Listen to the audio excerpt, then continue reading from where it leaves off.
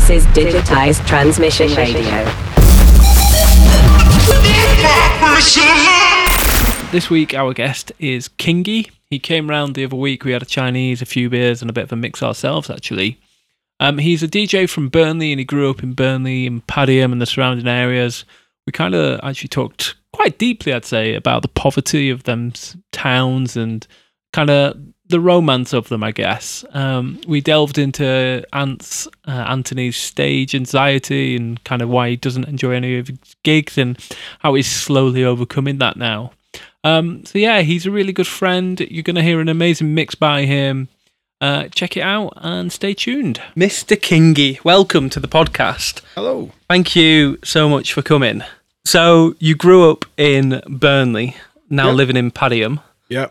How's that been for you? Yeah. I've lived in Padiham for, I don't know, I've lived on and off for probably longer than I lived in Burnley for. But if Padiham's the same thing as Burnley, I don't think of it as different. It's just like, it's next door. I do think Burnley gets somewhat of a bad rep. It's not great at times, but I don't know, that there is a sense of community around it now, and that's growing, and there's more music things popping up than bloody what Blackburn has going. Yeah, Blackburn's got nothing. They don't even have nightclubs or anything, really. It's mad, isn't it? Burnley's always been a better town, but it's declined.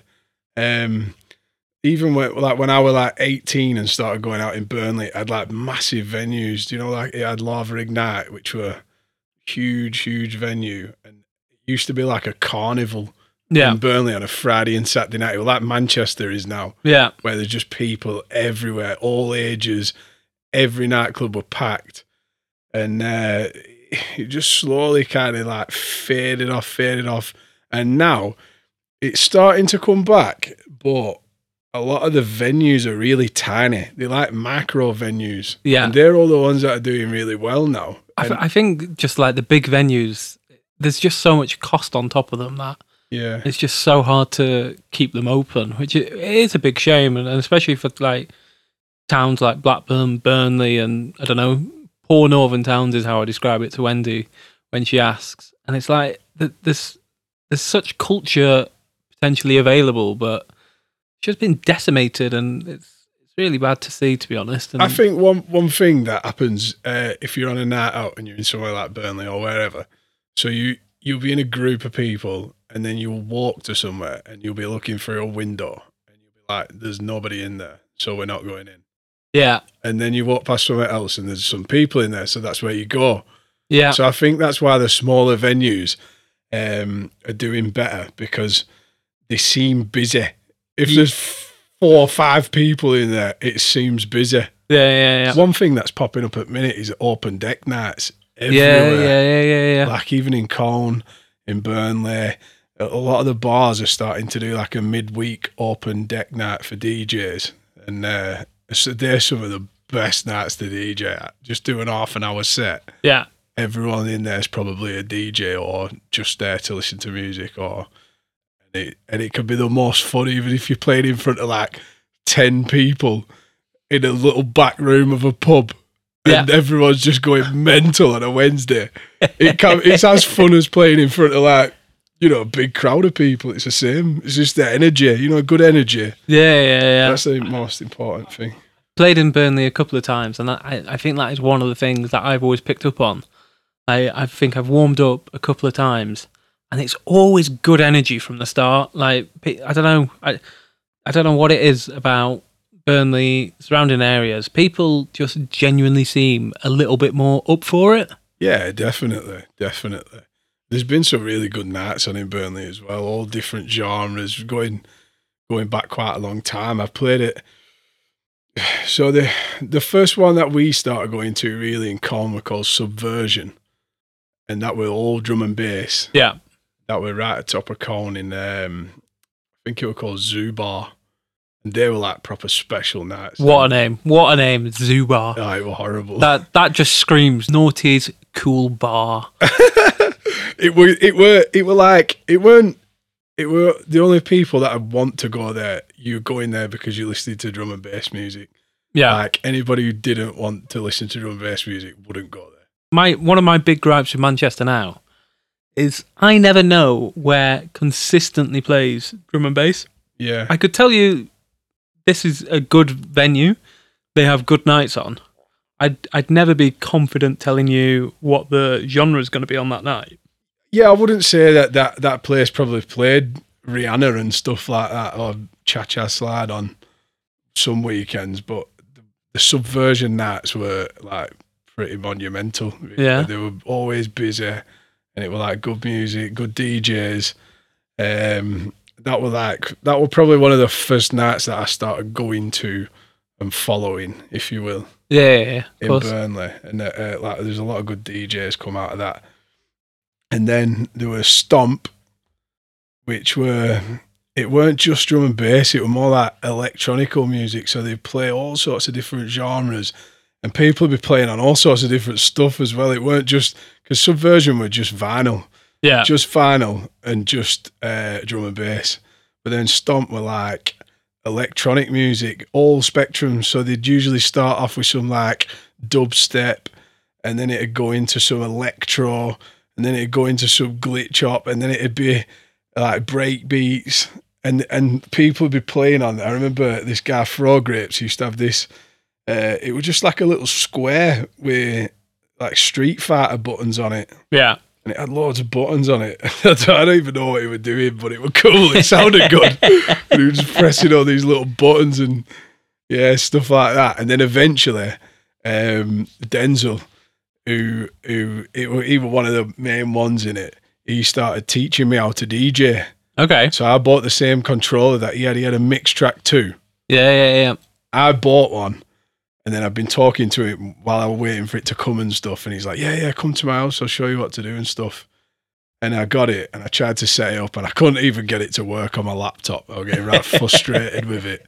And then he like come round and then he started showing me how to do it. Because I didn't even really know what a DJ did. Yeah. I didn't know if they just like made music or something while they were, I don't know, I just watched it and they thought, oh, that sounds mint. But I didn't know what they were doing. Yeah. So he like I used to go around to his house and he used to like show me how to mix and show me all little effects and get my laptop set up and stuff. Yeah. And then I started playing at their nights as well, the Stomp nights. We did some like free parties. I think the first one we did like 300 people come. Jesus Christ. And the police come. And like it was just carnage. They were fun nights though, you know, that's how I started DJing before playing in a nightclub or in front of people, like at a house party or a free party. Okay. So you started on the little mix track and then I think moved to vinyl, did you? Or I got the mix track, then I got 2 Stanton belt drive turntables. Oh yeah. And then I got a Newmark 3-channel mixer. So then I started mixing, and then you've only got 2 or 3 records, so that's all you can mix with. But then I had the mix track and this 3-channel mixer, so what I could mix the vinyl with the digital songs. So that's how I learned how to beat match. I think that is actually a really good way of learning to DJ as well. Yeah. Because like I've always been digital and like, never been exposed to the wonders of vinyl mixing. Yeah. Maybe tried once or twice here and there, but yeah, that sounds I unusual. just thought it looked cool. In Burnley, we've got DJ Woody, who's a world champion hip hop scratch DJ. He's won like loads of awards and stuff, and he's from Burnley. And I was always into skateboarding, so at the skate park, they'd have events, and then they'd have DJs and stuff sometimes. And I remember the first time I watched DJ Woody at the skate park. And that was the first time that DJing were like presented as a thing. Because before that, you just someone playing music at corner at room and you're not really bothered what they're doing. Yeah. But this was everybody's watching him kind of thing, and he's doing all this scratching. And I don't understand what he's doing or anything, but I'm like, wow, you know, this is crazy. This is like underground and like, you know, just like blew my mind, to be honest with you. Yeah. And that's how we started to like get into this kind of hip hop kind of thing, you know, listening to DJ Shadow and like like Organ Donor and stuff like Yeah. that. Listening to all that, because the DJ Woody kinda, but then like there was some really good graffiti and stuff in Burnley at the time as well. So it well, like the little hip hop thing. Well, no one were breakdancing, but there is people from Burnley that are good breakdancers, but no one in my mates were. We were like skateboarding, graffiti, and then I wouldn't just say it were hip hop. It was music, but we all had an interest in music. Yeah. And everybody, I think that's even video games. Tony Hawk. Like, did you play on Tony Hawk? I did used to play a little bit of Tony Hawk. Yeah, and never been the biggest gamer. Soundtracks to them games were the best. And same with Grand Theft Auto. I don't know if you played that or not. Yeah. But Grand Theft Auto were like different eras. So like they had Vice City, which were 80s. Yeah. And so then you learn about loads of 80s music. I was like 13 or something. I don't know. But you're listening to like all these 80s music. You're like, oh, I like all this shit. This is good. And then...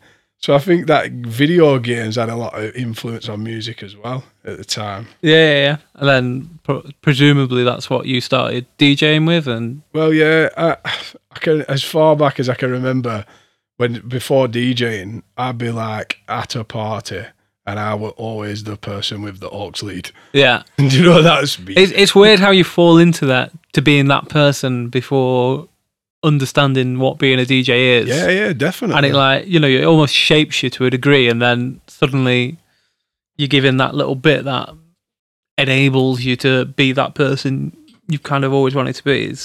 It's nice when people like yourself kind of find themselves in that way, and it's like, I'm a DJ. I do like making people dance, and yeah, definitely. Yeah, the power of creativity.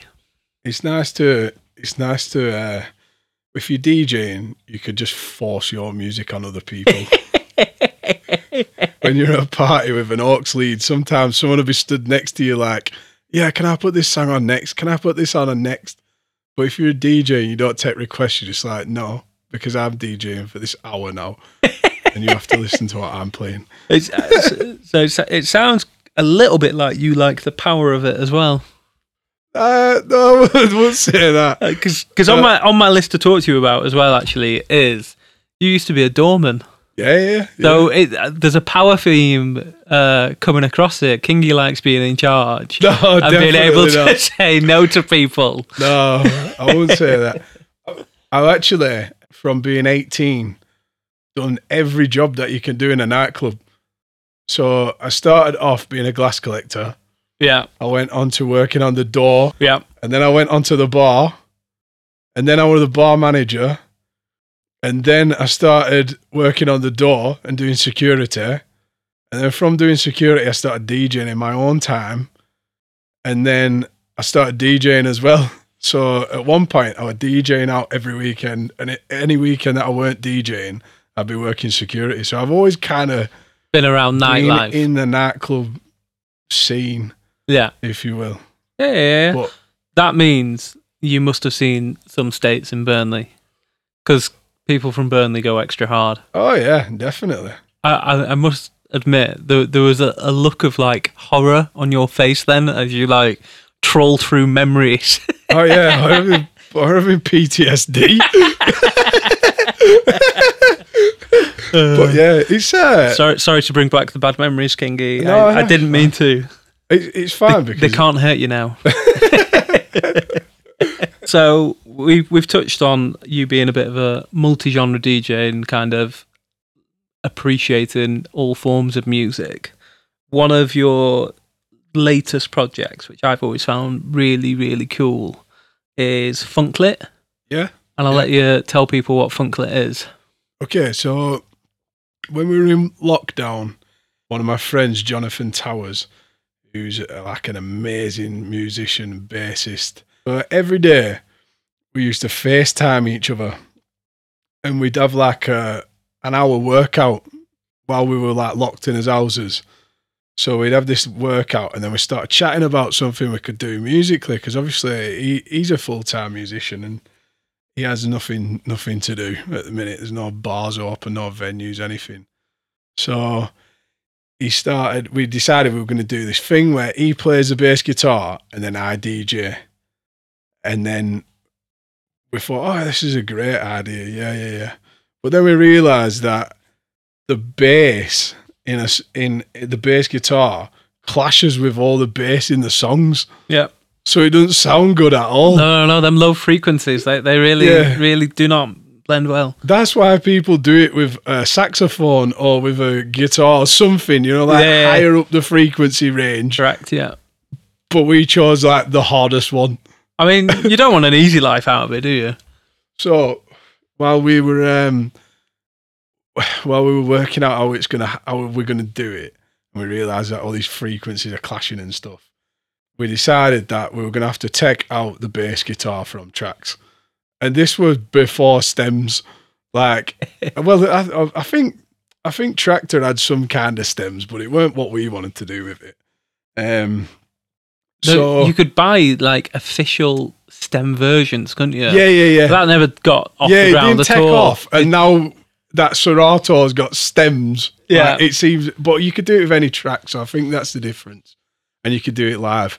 But they did have it before, didn't they? Tractor were definitely first for stems. Yeah. They tried to do it as like a whole format thing, and then unsurprisingly, no record label wanted the hassle of putting it out in that format for. Yeah, definitely. Yeah. So basically, we decided, right, so we're gonna have to take all of the bottom end out of a song. I'm not a producer, and neither is Towers, so we were just kind of like winging it. And we decided if we put a low end filter on all the tracks that we wanted to play, so we put this filter on and took all the bottom end out, and then we had to, because it took the bass guitar out, but it also took the drums out. So then we had to learn how to make the drum beats again.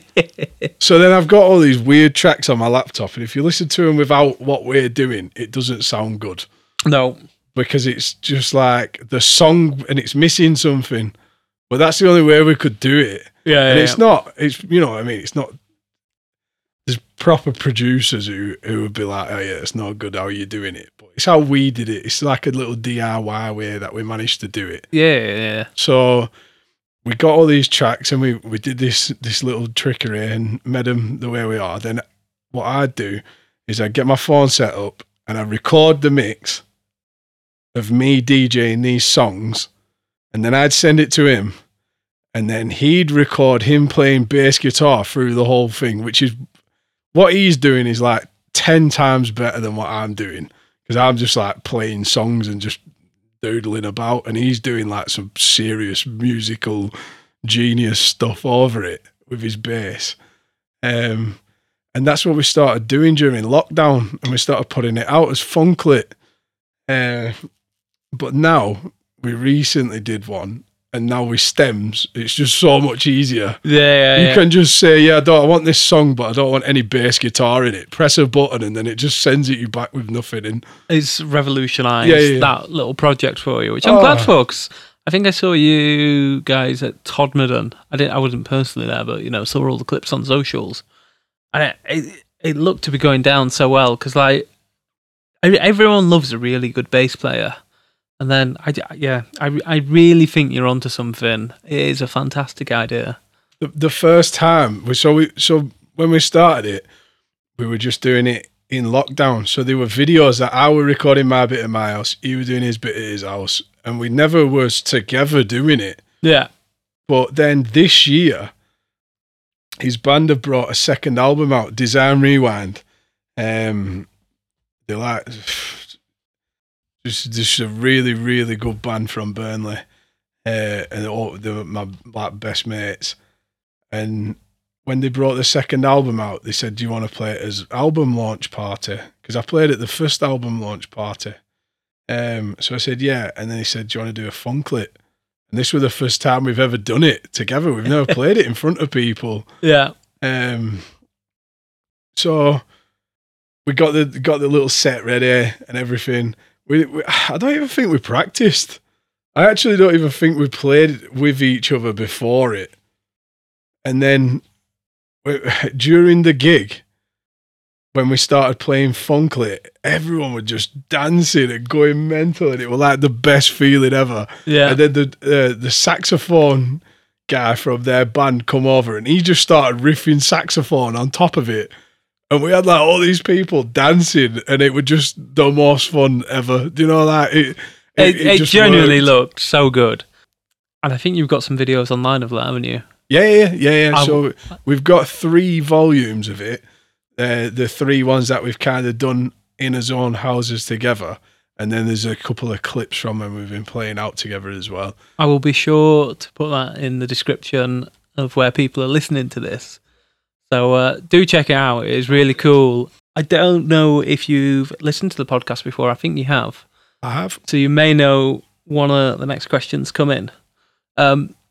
WBBL put out a really poignant post on social media about how we all kind of just pretend that everything is always fine and we're always having an amazing gig.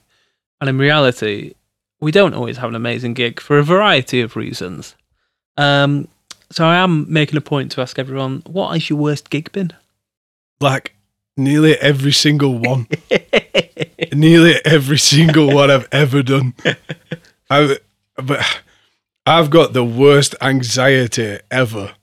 So I don't like being up in front of people.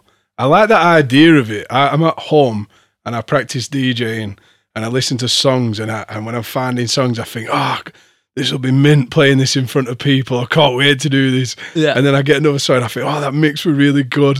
I can't wait to play this in front of people. And then when you go to a gig and then people are watching you, I hate it. And especially when I first started, I used to go to a gig and I'd just stare at the decks and I wouldn't even look up. And all I'd be thinking is, oh my God, if I do something wrong or anything, everything's going to stop. And I don't know why. I just had this horrible feeling I don't know, some the world were going to end if I messed a mix up or anything. So I didn't enjoy it at all. So every single gig that I've ever done has been terrible. Basically. I mean, I disagree with that. I've seen you DJ a number of times, and I can categorically say you have not had horrendous gigs. They may be horrendous with your anxiety, and I fully appreciate that. Horrendous. It's internal horrendous. Yeah. Okay, yeah. So some people are extroverts. I can be at times with people that I know. Yeah. And whatever, when you're in a familiar group of people and they're all your friends, and then you let your guard down. But when you're studying for a lot of people, you might not know everybody, and there's too much going on, and I just don't enjoy it sometimes. And then towards the end, sometimes it'll be the last 2 songs that you play, and I'm like, oh my God, this is so much fun. And then you finish, you know, and then you think, oh God.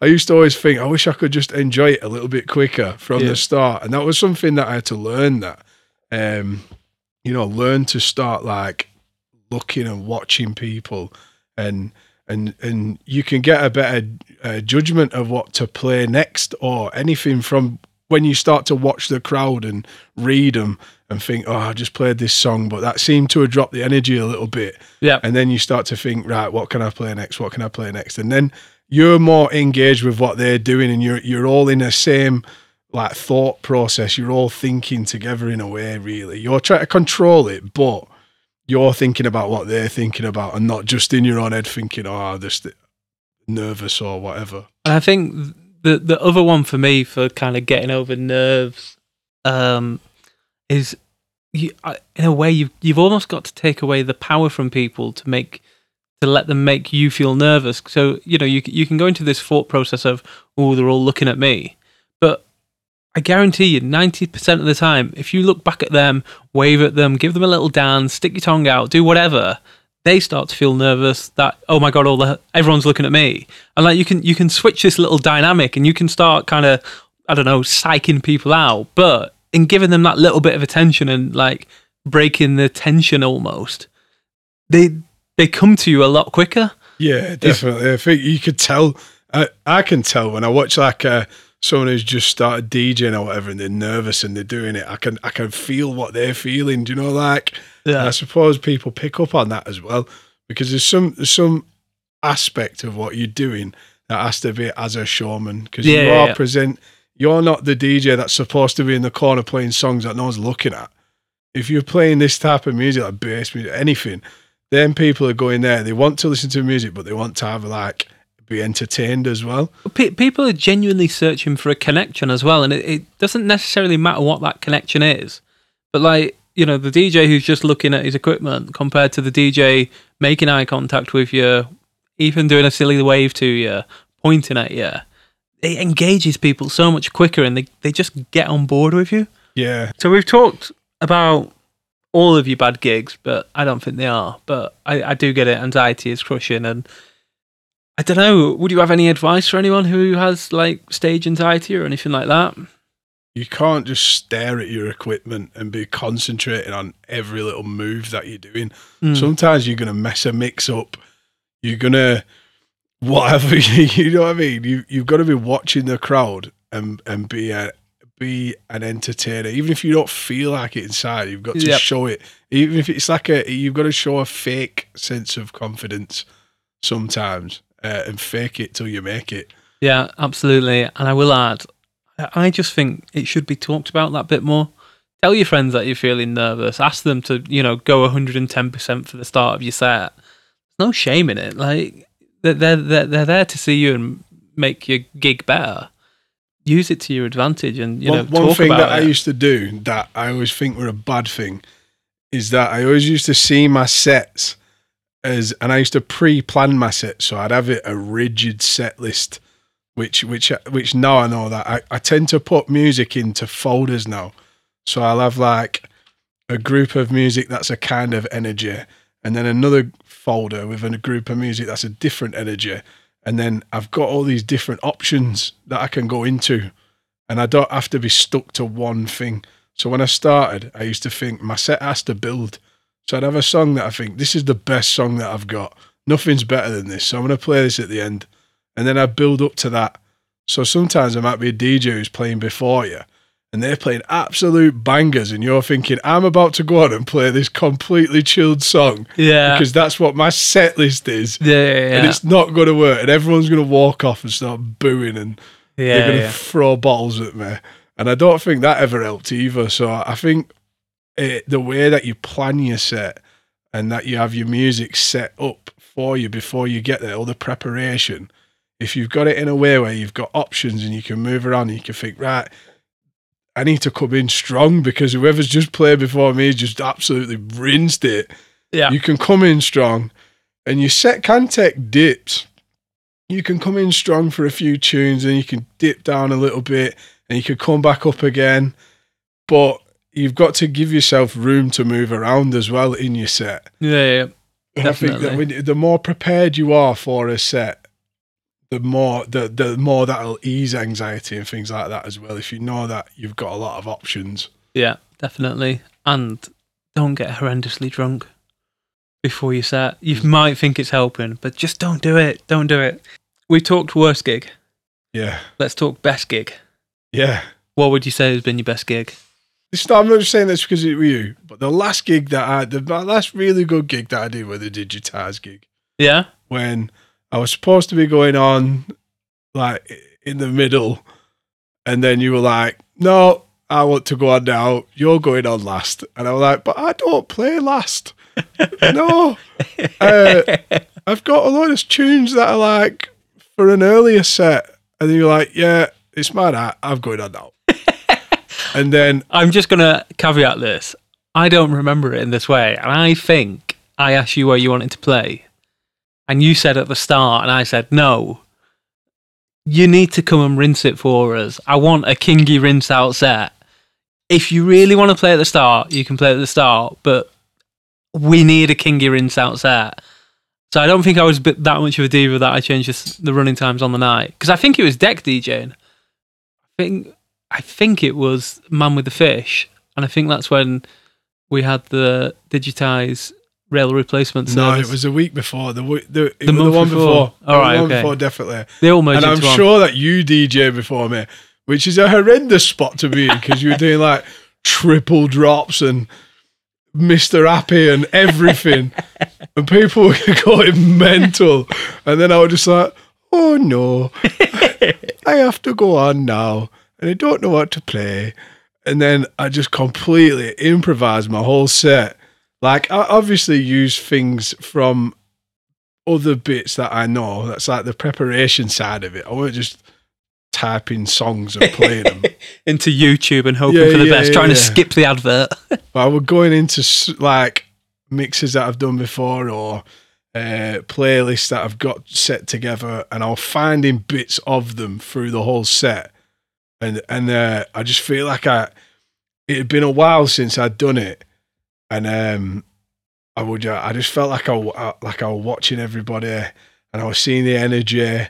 And there were a couple of little bits where I felt like I tricked people. Like when I started, I played a song that was quite slow, and then people were like, "Yeah, this is all right." But then I mixed in the same song, but that has a lot heavier drop.